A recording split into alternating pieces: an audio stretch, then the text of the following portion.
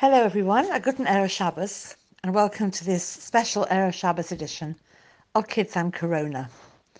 Some of you may know that I'm doing research on the positive impact on lockdown, on our children, or on one child, or on the family structure, or on you.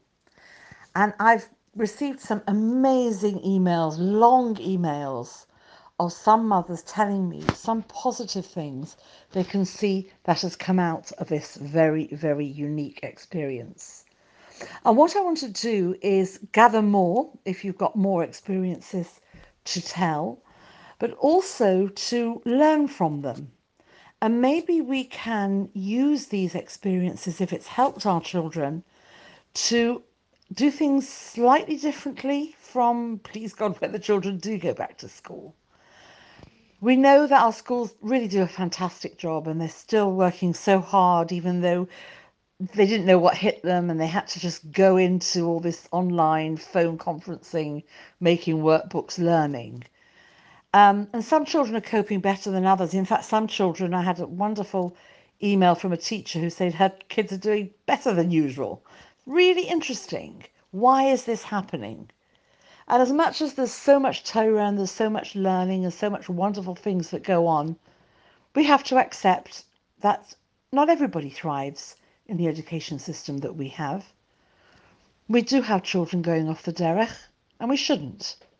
We have children self-harm. We have children who are anorexic. Now, we're not blaming it on the education system, but are there some things that we can learn from this that give children a better sense of self, a better sense of belonging, a better sense of who they are, that we should be doing as a lechatchila, rather than putting sticky plasters when things, lo aleinu, go wrong. Yesterday, somebody sent me an outstanding recording from Yeshiva World. I'm going to post after this recording from a frum psychologist. He sounds very ehrlich and very educated and very Toradic on the impact all this might be having on the children. I'd like you to listen to it, and I'd like your feedback. And next week, we're going to be looking further on what has happened, what is happening, and maybe what we can do about it.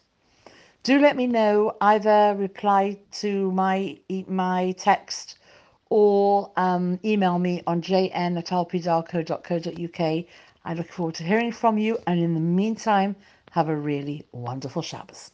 Good Shabbos, everybody.